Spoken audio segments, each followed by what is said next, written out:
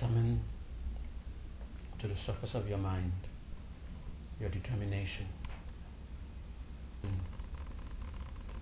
that draws from this line of determined to accomplish the welfare of all. I will now practice. And that this determination, that the energy and the emotion of this determination, that it infuses your whole body and mind. That by its power alone, the body naturally takes on the posture that is conducive to meditation. And the mind itself naturally finds its way to. So all you have to do is hold on to that determination as strongly as possible. Determined to accomplish the welfare of all. I will now practice.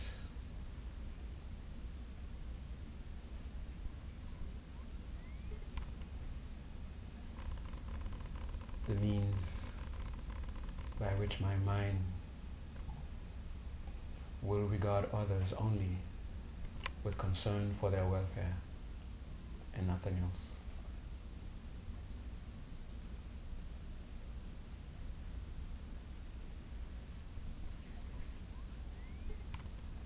And your body knows that when it is in that state, it will benefit. And your body naturally seeks the posture that is conducive to meditation. The body knows that it has to be stable and comfortable. Just watch the legs seeking a posture that is comfortable and stable. The hands not being held up in place through any conscious effort, yet they are stable and comfortable. Elbows not too far, not too close to the body. Relaxed, even. The back naturally straight and stable and comfortable. And feel the sense of ease descending upon the body. Head and neck centered, so you don't need to consciously hold them in place. Mouth, teeth, tongue resting in their natural places.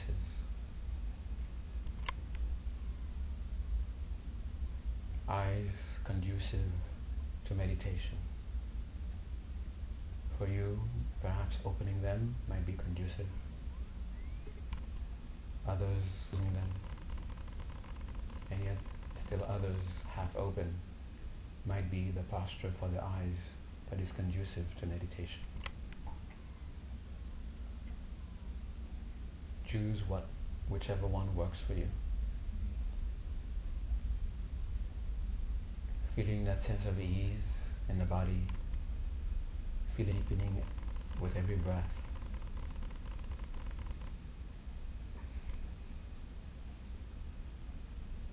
Then bring your attention to the breath. Your job, so to speak, is not to force the mind to focus on the breath. It's not to chase away distraction, to control the breath. It is simply to be aware of the breath. So when you breathe out, as you breathe out, you know you are breathing out. When you're breathing in, as you are breathing in, you know you are breathing in. Whatever else is happening in the mind is of no concern. No need to hold them.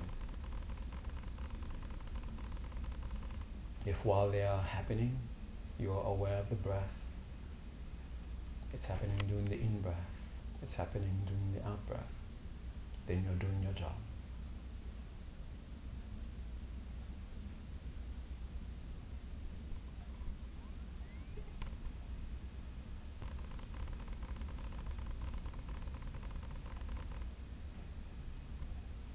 Taking the breath as the rhythm, so to speak. Scan the posture, making sure that you are indeed comfortable, that there is stability in the posture. And if you are aware of any points or any parts that needs adjustments, staying aware of the breath, make the adjustments.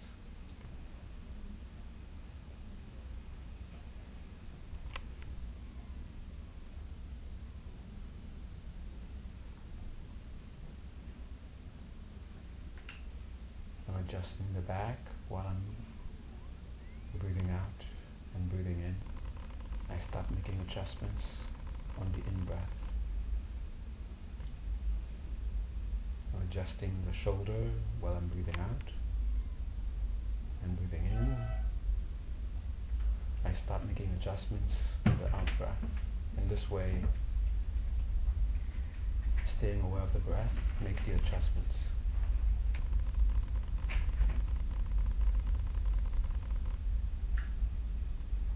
Once you feel the sense of ease have either remained stable or deepened,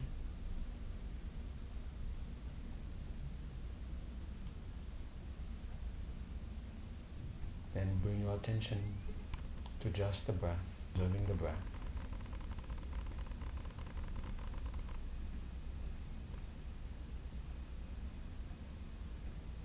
And with the mind, your intention is to keep the continuity of awareness,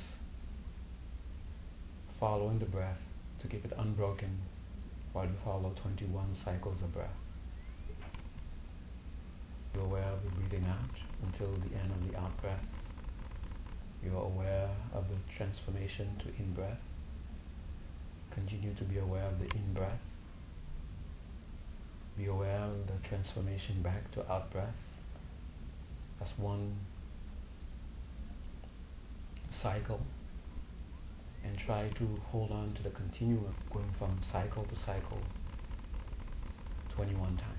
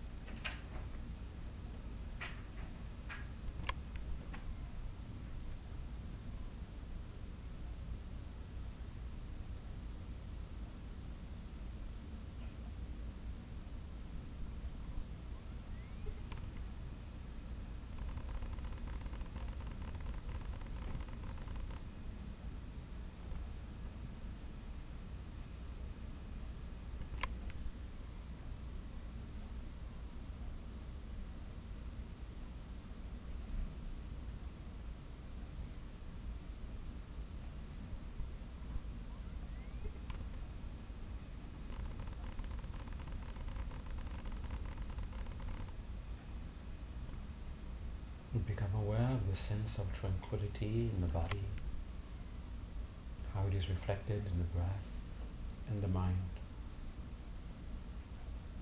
and make the intention to continue to dwell in this ever deepening. So from within this deepening sense of ease, bring forth your determination again, the purpose why you are meditating now, and the ultimate purpose of why you meditate. Let it become as strong as it was before, and as clear as it was before, even clearer and stronger if you can.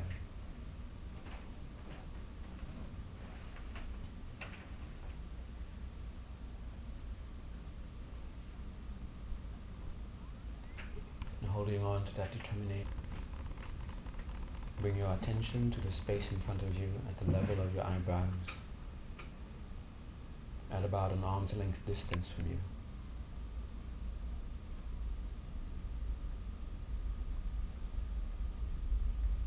And in that space, contemplate the goal that you're aspiring to achieve, and asking, through what means will you achieve it? When you will have achieved this goal, who was your infallible guide?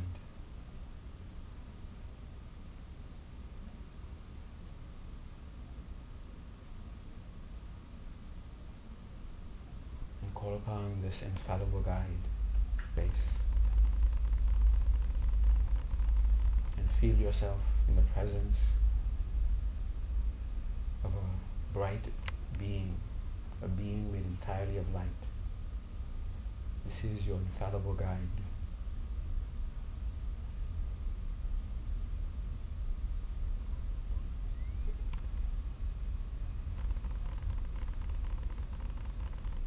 And find within you that measure of conviction that you are indeed in such a presence.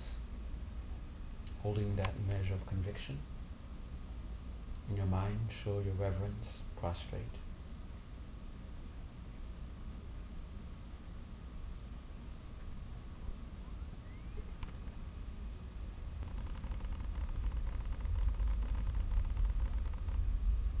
And recalling again your determination. Take refuge, entrust yourself under the protection of your guide. Entrust yourself in its guidance.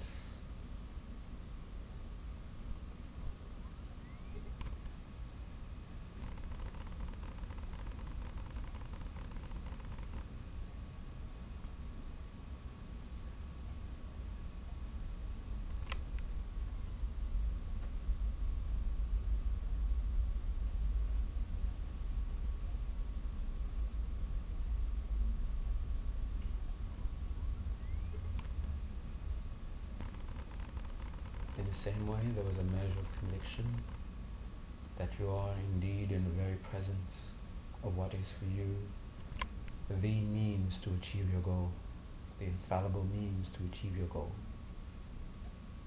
After taking refuge, there's a measure of conviction that you are under His protection.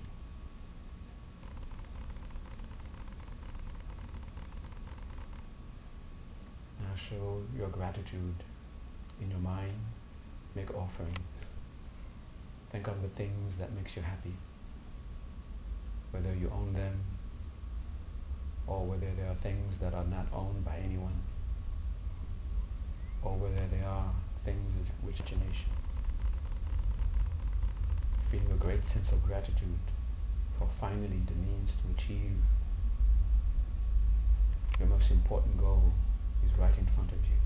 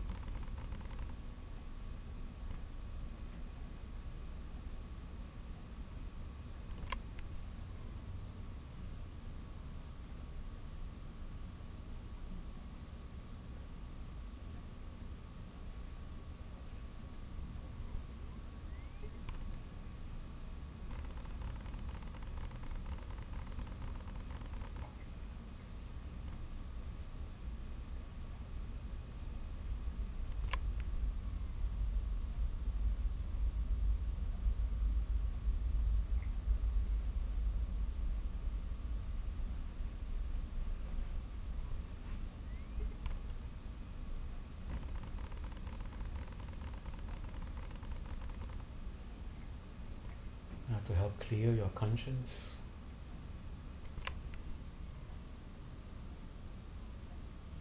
admit your faults, admit the actions committed under their influence,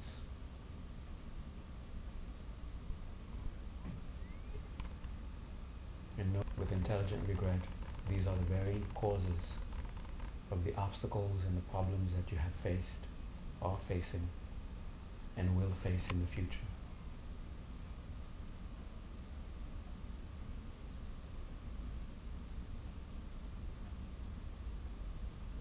Holding this intelligent regret, turn your attention to the guide and seek refuge and protection and strength.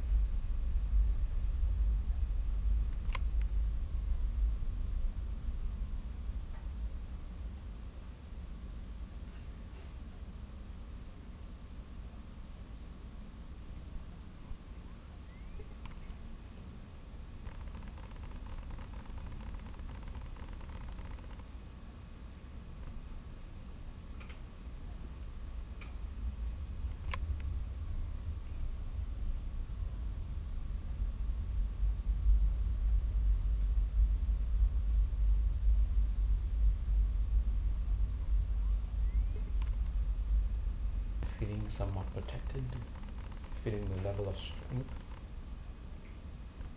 Make a promise to restrain yourself in the future.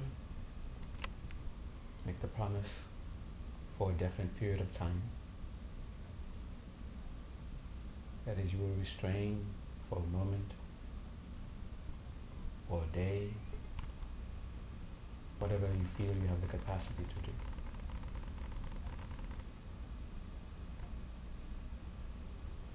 And to offset or neutralize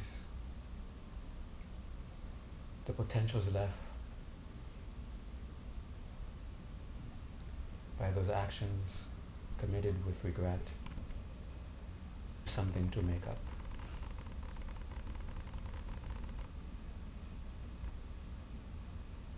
And something that you will do until you have signs of purification.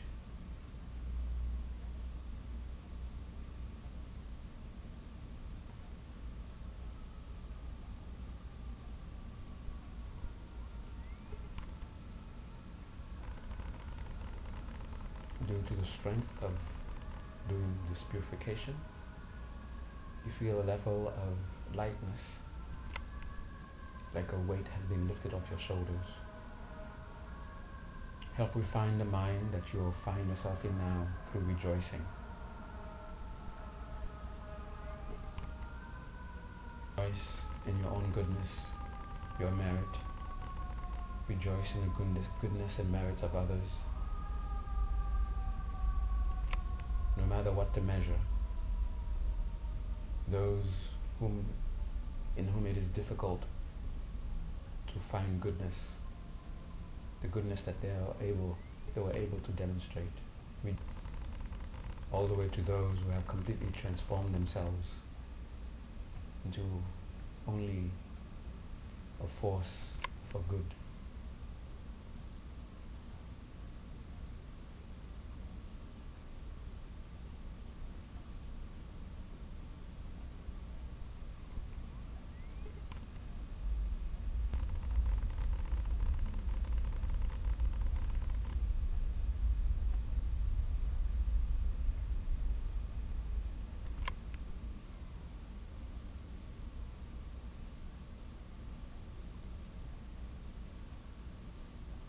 And let your mind observe the conditions of beings.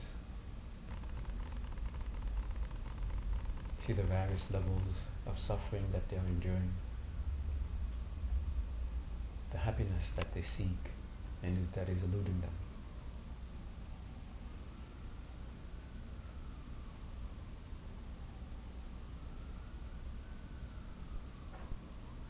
Holding them with compassion and love. It's your infallible guide.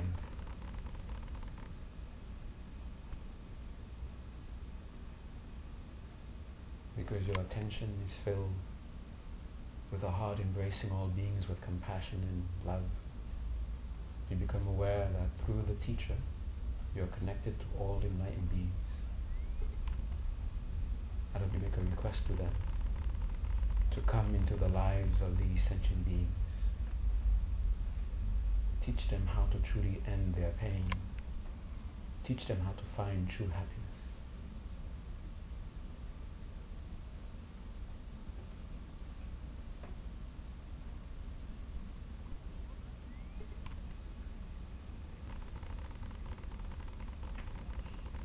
Again, recall why you're sitting down now, what meditation you're about to do and its purpose, and dedicate the merits you've gained so far to help you succeed.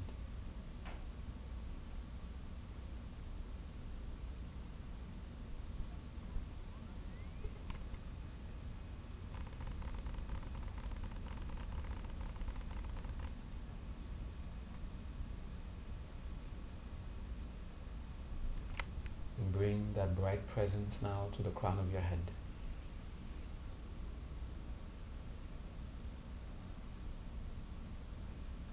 Knowing that this is the very embodiment of what you're saying. This is your infallible guide, present now.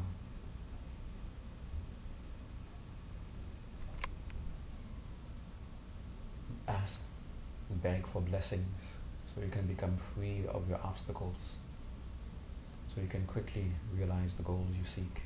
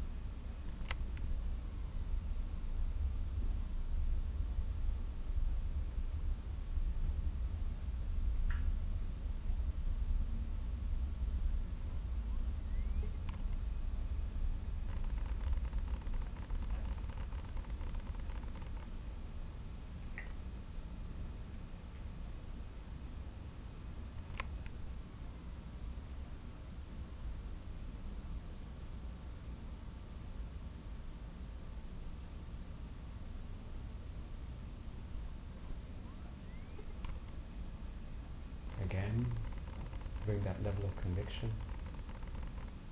Your infallible guide is right above your head. And whatever inseparability means to you,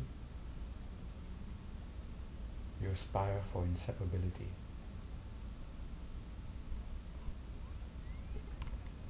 And due to aspiration, the form dissolves into a tiny point of light. See and feel it descend through the crown of your head, entering your heart center and there becoming inseparable with your mind. Whatever inseparability means to you, hold on to it with affirmation that you have become inseparable.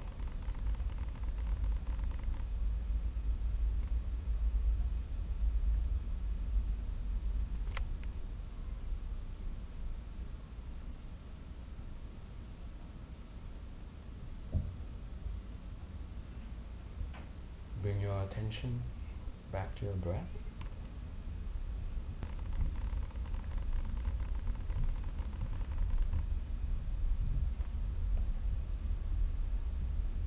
Staying aware of the breath, slowly become aware of the body once more.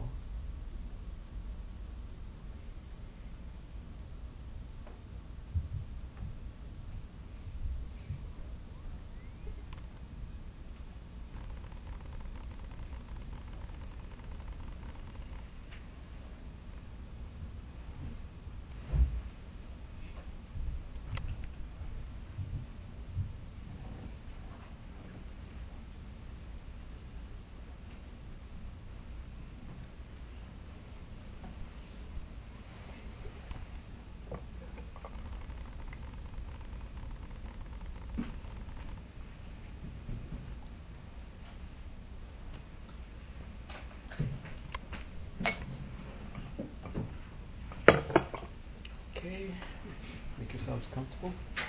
If you need to stretch your legs, stretch them out.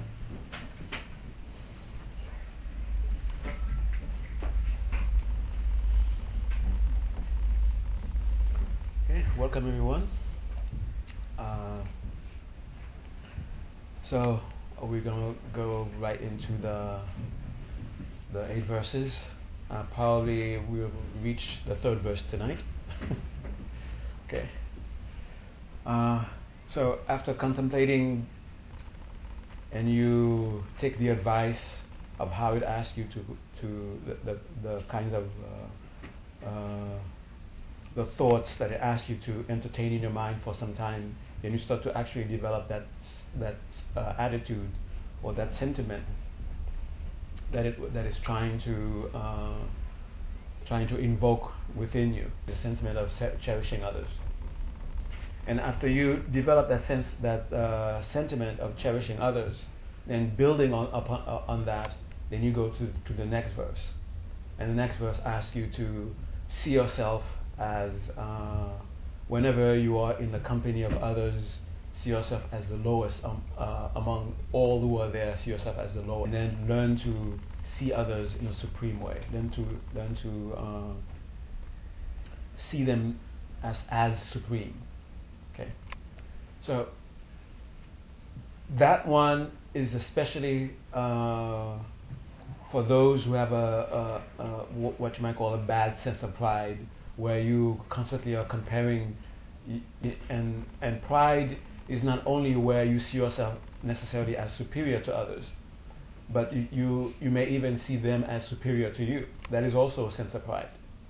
But to see yourself as lowest of all is not based upon this sense of pride where you are measuring who is better than the other. But seeing yourself as lowest of all, of seeing yourself as of all the beings who deserve, when you take all sentient beings and you group them into one, and you take yourself and you compare yourself, whose happiness is of more importance, you, the one person, or all? So you see yourself as lowest, that the one, and against all those sentient beings. But also, it's more in the sense of you see yourself more like the servant of sentient beings. You are working to achieve the highest state, but not so that you can finally become the king of all sentient beings. You want them to do. Now they have to follow you. Now they have to serve you. But you make yourself the highest. You achieve the highest that can be achieved, so that you can serve them. And you don't pick and choose who you serve. You don't say, well, these group they're worthy of being served by me because I'm so important, and those aren't. Whoever is a sentient being, whatever their status is, you have equal love for all of them, and you are ready to serve all of them. In order to bring yourself to that state, you have to see yourself as someone you're working for sentient beings. You're working for their happiness. And when you look back at the first verse, where you contemplated how sentient beings are a fulfilling jewel, how depending on how you relate with them, that will determine what you get, what reality you will experience. So in that sense, you are lower than them, and no matter what you do, you are lower than all sentient beings, because whether it's high or whether it is something grand or something small, it is dependent upon how you relate to sentient beings. Okay, so even if you want to look at this from a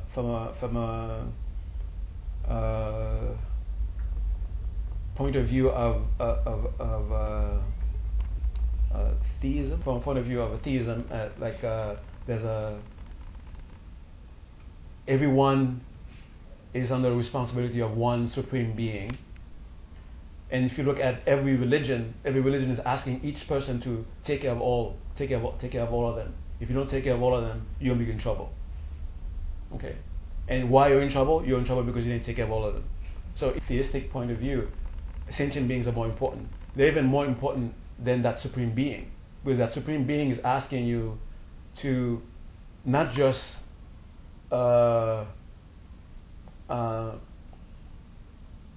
give me stuff. Even that Supreme Being asks you to give me stuff, it's give me stuff to take care of others. Okay, so sentient beings are important from whatever level that you want to consider them.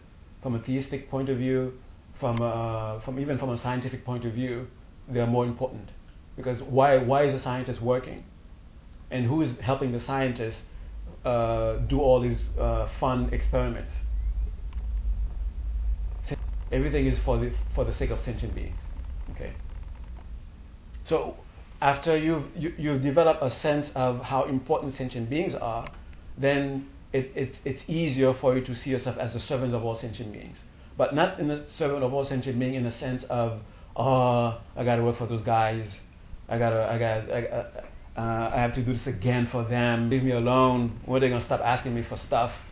But more in a sense of, wow, when you serve them, when you relate with them in a proper way, you get these incredible things happen to you. Okay, they manifest in a different way, and you manifest in a different way, and it doesn't matter how you relate, change will happen. Okay. The third verse asks you to, knowing how important, how precious it is for you to have this concern for sentient beings in a way where you relate with them, you're concerned about their welfare, you're concerned about their happiness, you're concerned about removing their suffering. You see how this is precious, and you want to protect this mind. And how do you protect this mind? The danger that will upset this mind exists in your mind, and you have to be vigilant about those other states of mind that would put this concern in jeopardy. Because those other states of mind which will put this concern in jeopardy, if the jeopardy that they put you into is that they will make you experience things that you do not want to experience. So whether the experience is in your environment or whether the experience is within your own mind stream or your own being, it comes from how you relate with others. And if it's something that is unwanted, it's because those other states of mind which counter seeing others, viewing others as precious, with those states of mind which have a sincere concern for the happiness of others. If they are allowed to take precedence, if they're allowed to have power, then they will give you pain, they will give you things that you don't want, and they will bring pain and suffering to others. So they don't serve anyone, they don't bring benefit to anyone. Now, after some time, after listening, whatever religion, or whether you were not religion, you always heard something about some measure of ethics. You have to be concerned about others. There is a sense of developing. You have to develop love and compassion for others. So why is it that after some years we don't become masters of this? Because from the time that we were young, we've sort of been practicing this. We've been hearing about it. So why is it that once we get to adulthood, for example, that we are not masters of love or masters of compassion? Instead, we'll find ourselves probably struggling even more than we were at a younger age. It's because we have been empowering the opposite intentions more than we've been empowering the intention of loving and the intention of compassion. That is the only thing. It comes from habit. What is it that you have been habituating yourself to? And the sneaky thing about it is that it's not like all of a sudden you have a choice to have war. And you say, oh, now let me check to see if I have compassion or not. Oh, wow, I'm a great compassionate guy. It comes from those very tiny little moments that's where you have to be vigilant about. Somebody comes in late and your mind goes to, that son of a Why doesn't that person? That's where you have to check your mind. Okay, is this train of thought a train of thought that says that is with it, that has the intention of you have a concern for the happiness of the other of the person, or is it something else? And that's where you have to check your mind and say, wait a minute, what am I getting upset about? Is this upset? Is it going to benefit, or is it going to benefit me? Who is it going to benefit? And if you've someone who's already been trained or who has experience with those states of mind, you should know if it benefits you or not. Are you in nirvana already? If you're not in nirvana, then those states of mind do not benefit you. So who have you brought into nirvana by getting mad at them? How many people that you were angry with, because you were angry with them, you brought them into nirvana? If you cannot count any, then it hasn't benefited others also. So it really doesn't benefit anyone. You have to really convince yourself that how those states of mind are of no benefit whatsoever. Whatsoever. At moments when they are beneficial. And that's where the training comes in. Yes, we should be loving. Okay, I have the intention to go outside to be loving, but as soon as somebody crosses my path, I have the right to be angry. I have the right to hurt them. I have the right to make them suffer. Because I didn't go out looking for trouble. I didn't go at somebody, but it was brought into me, so I have to take care of it that way. And we have more of those instances than instances where we have to decide whether or not we should go into war, whether we should send an army over there. Okay. And because of those little instances, they add up. There are 24 hours in a day. 60 minutes in an hour. Seconds in a minute. And then if you want to continue, there are moments within a second. I'm not going to say exactly how many because there's a dispute about that. Okay. So every moment, your mind is active. It's engaged. It's doing something. So what's happening in those every moments? Once in a blue moon, you're deciding something that you think is very crucial, crucial to your. It's actually called the body, your ethical body. Very crucial to your ethical body. If it's only once in a blue moon you do that, then how do you expect your ethical body to have any strength when you're not exercising it? All those other moments, those 24 hours a day, those 60 seconds every minute, you're exercising the other part. The other part that says, well, at this moment, it's right for me to bring some hurt over there. I am in the right. I am doing the right thing by bringing pain to that person. Okay. And we even go to the point where we convince ourselves that we are doing the right thing for that person also, not just for ourselves. If I bring that pain to that person will learn a lesson, and that person will change. Don't fool yourselves. Okay. Really look at the real motivation. Are you hurting the person because you really are concerned about their welfare? That person, because they're advanced in some level, they take the pain that you give them and they transform it. Will you be happy? Or will you be angry that, wait a minute, this person is supposed to be in pain, how come this person is happy? Will you truly be happy? Wow, this person is happy because I tried to hurt them. Don't let that sneaky mind that has taken over for so long, that has been deceiving you for so long, promising you benefit, promising you nirvana. And you know how long has it been now? It's been so long you can't even count how long it's been. It's been promising you nirvana and you still don't have nirvana yet. Maybe it cannot deliver. Okay? And when you are convinced that it cannot deliver, then start just in words in your mind saying, I want others to be happy. I want others to be free of pain. And try to have those thoughts be deliberate. Not just when you become very advanced, when they become spontaneous, that's where you want to. That's the place you want to get to. You want to get to the place where it's spontaneous. Just like when somebody steps on your toe and you spontaneously want to knock them out. You want someone, the next time somebody steps on your toe, you want to spontaneously think about their welfare. You want to spontaneously think about, are you okay? You need some training in mindfulness. Well, not in sarcastic. Okay. Okay.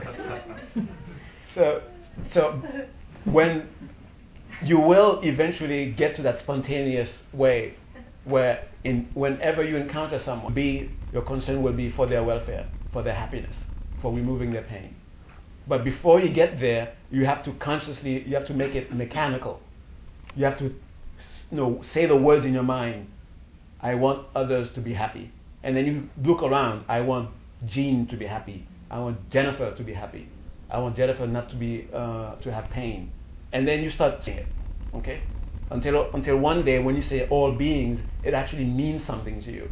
It's not just some abstract that you can take a fake refuge in.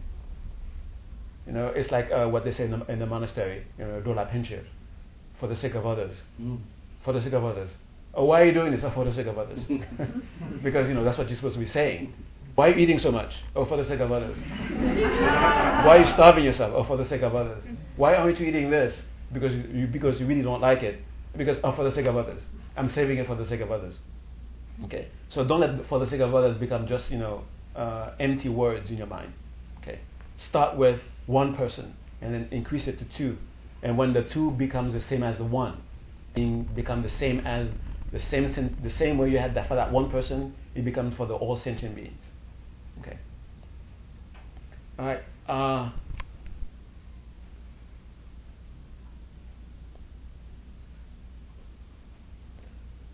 So it's not just when you sit down. Sitting down is supposed to empower those sentiments for that day, for how you carry out that day. So your practice, your Dharma isn't only when you sit down. You're not doing Dharma only when you sit down. When you sit down, you're preparing yourself to do Dharma. When you're not sitting down anymore, that's when you're supposed to be doing Dharma. You hear this a lot. Sorry, I don't have time for the opportunity has been presented to you to do Dharma right then and there, and you're blowing it. So I don't have time for you. I gotta study Dharma. And you think studying Dharma is doing Dharma. Studying Dharma is studying how to do Dharma. And when you're engaging with others, when you're relating with them, that's the opportunity. Okay. And I want to ask you, how many of you tried the experiment that maybe two sessions ago? Remember that experiment? Okay, you tried it. Now, are you? Did it increase doubt in you, or did it? More? Or not to answer? It helped. It helped. Okay, good. It was amazing. Mm-hmm. Wow. Okay. Good thing I missed that class. Okay. So continue to do that. Okay? Continue to do that. Now you don't ask for proof all the time. Because selfish mind will come in and it will take over. When you feel doubt is becoming overpowering, then you can ask for proof. But don't ask for proof all the time, and then the selfish mind comes in and takes over. Okay. Entertain the selfish mind. It's had since beginningless time. Now it's time for it to move out of the way. Okay. All right. First verse. Dagni semchen tamchela yishin nobu le lakpe don't chol drupe sambai tapuche varzim bershok. Well, depending on how you translate it, I'm going to translate it this way. May I cherish all sentient beings by seeing them as more precious than a wish-fulfilling jewel, as the means to achieve the highest aim.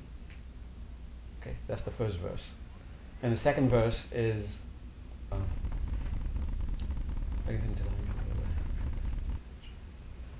Kandu sudang drop se dat ni kun lamentation shana sambatak pai chok to te parzimba shok. May I learn to see others as supreme by seeing myself as lowest among them. Okay. And this one is saying whenever you are in the company of others. So whenever you look around and you see there are other beings, see yourself as lowest. And this is how you see yourself as lowest. What can I do to make them happy? What can I do to make these people happy? What can I do? What can I possibly do to actually remove their suffering? And if you cannot do anything, if you don't have the knowledge, if you don't have the means right then and there, at least wish it. May they be free of their pain. May they find happiness. Now you're doing something for them. The wishing is doing something. Okay. And have the mind almost in ready state something. Okay. Especially when you are in a community. When you're in a community where everyone comes to that community with at least having a common purpose in mind. When you're among them, when you're looking at them, asking yourself, what can I do to make so and so happy? Is so and so I do to relieve the suffering of that person? And remember, this is training. That means you're not gonna from the very first time you make that sentiment, you're gonna suddenly know exactly what to make them happy. There might be a thought that comes to your mind that will make them happy. It's not really something that's going to make them happy. That may make them angry at you. Okay, but that's how you learn. Okay. Oh, that doesn't make them happy. Now you can put that in your notebook. Doing that to such a person doesn't make them happy. Now you know. You have knowledge. Okay. When someone is about to propose doing this for that person, then you can check yourself. Oh no, that person doesn't like that. Then you can tell that other person. Okay. All right. And once you do the training, so you do the training in the community, then you increase the community. Not just those who come to a place with a common purpose, but the people you meet outside. What can I do to make this person happy? And then let it be as sincere as possible. Okay. Don't think, oh, I have to do this is my homework. I'm supposed to do this for this class. Okay, what will make this person happy? Okay, give this person $1. Okay, here's $1. And then you move out. Okay, let me get on to my life. Okay. Okay. Then be sincere about it, and understand where you are. Don't expect for you to have to become enlightened. Okay. You're gonna make mistakes. You are training. Okay. You make mistakes. You make one thing that's good. You make another mistake, and you make another mistake, and another mistake. But you keep trying, and then you do one thing that's good, and a month later, you act again. Keep making mistakes, and because of your perseverance, you will start to have clarity. You will start to have insight as to what must be done. All this time, you're training your concern for others. Your concern for others to be happy, having a true, sincere concern for the happiness of others. You're training in that. Okay. Just like it took, since beginningless time up to now, to be selfish, to be expertly selfish. Okay.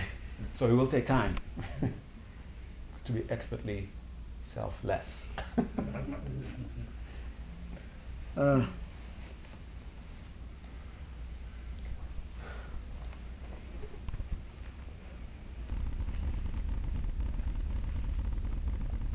Right, so that's the time we have.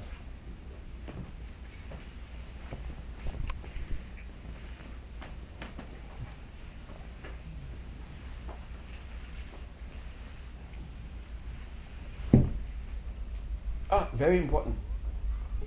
Very important in the training. Do not become discouraged. So if being discouraged is something that's already a habitual pattern in your mind, you have to learn to undermine this. You have to learn to lessen its power on you. when you see yourself becoming discouraged, something to remove that sense of discouragement. It has the opposite power of the opposite, of rejoicing. Rejoicing empowers the good qualities. Discouragement actually undermines the good qualities and strengthens the negative qualities. It actually does work. It does some sort of work in your mind. It's not just some neutral thing in your mind. When you feel a sense of discouragement, deliberately chase it away. Okay? You're working, you're practicing, and then you make a mistake. Don't become discouraged. Yes, you can have regret, but don't let it become discouragement. Okay? Most of the time, it's discouragement that takes us away from the path. It's very dangerous. And sorry. In conjunction with that, when discouragement comes, chase it away.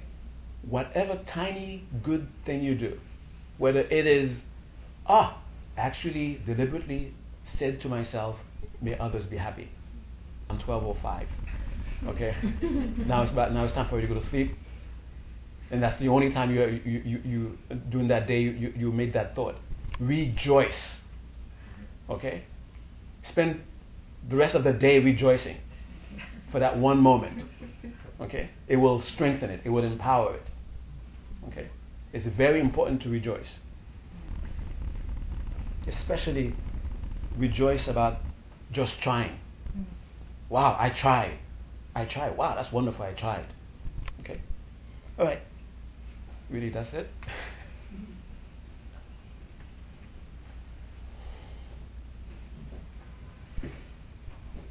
We try to have that as vividly as possible.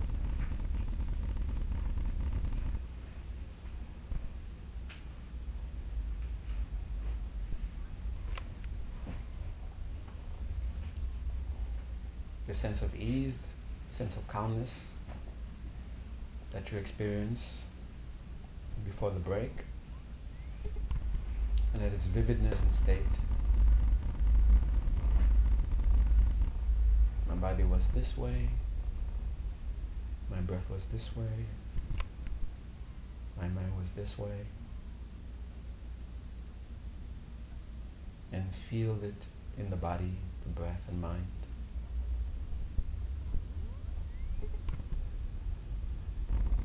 And to stabilize it, bring your attention to your heart center and observe 5 cycles of breath.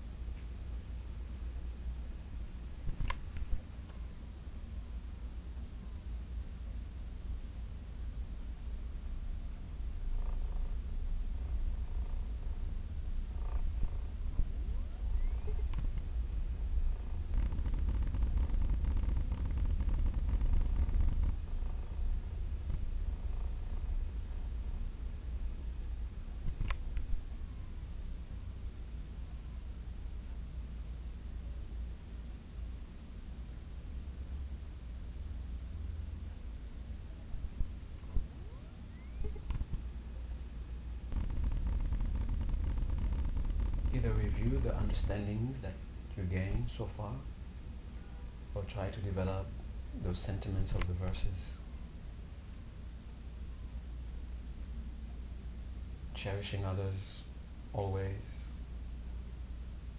so that whenever your mind goes to another, you want to have the sentiment of wanting them to be happy, wanting them to be free of pain.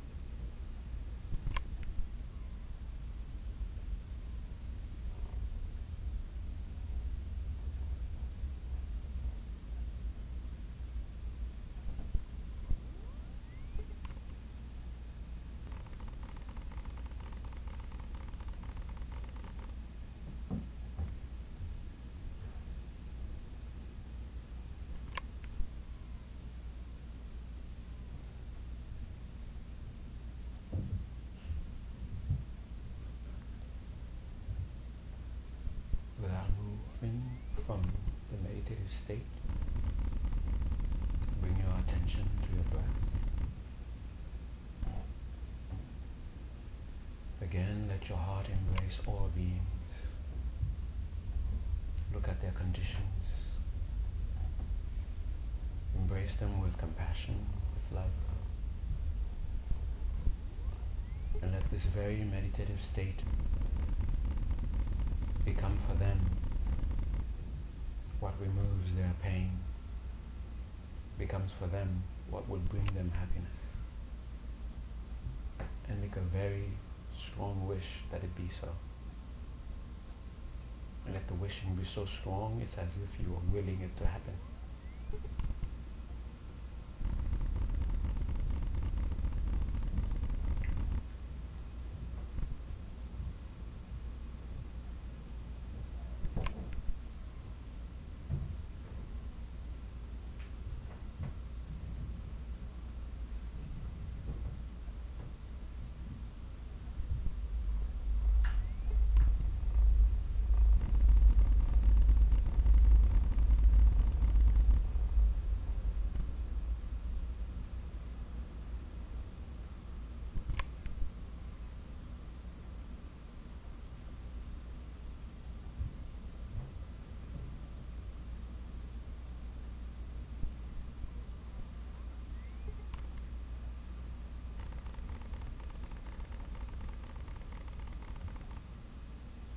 And dedicate the power of the merit of this meditation to the achievement of your ultimate goal.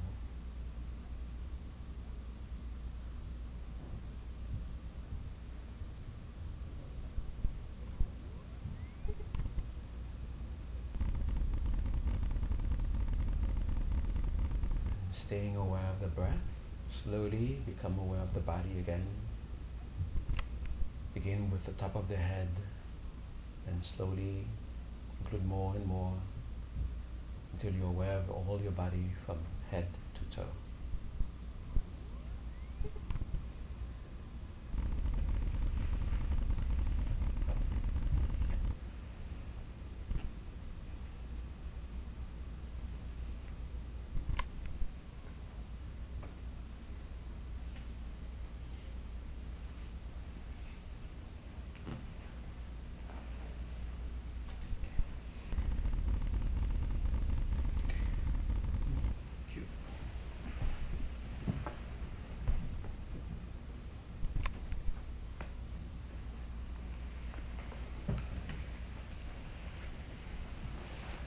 I feel kind of strange to ask to say thank you for your, some in a nice way, your loving wishes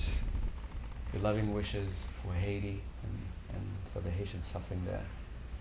But I feel weird to say thank you as if, I own them in their mind. But I'm sure if they were here to say it, they would say thank you. Especially for your loving wishes. Thank you.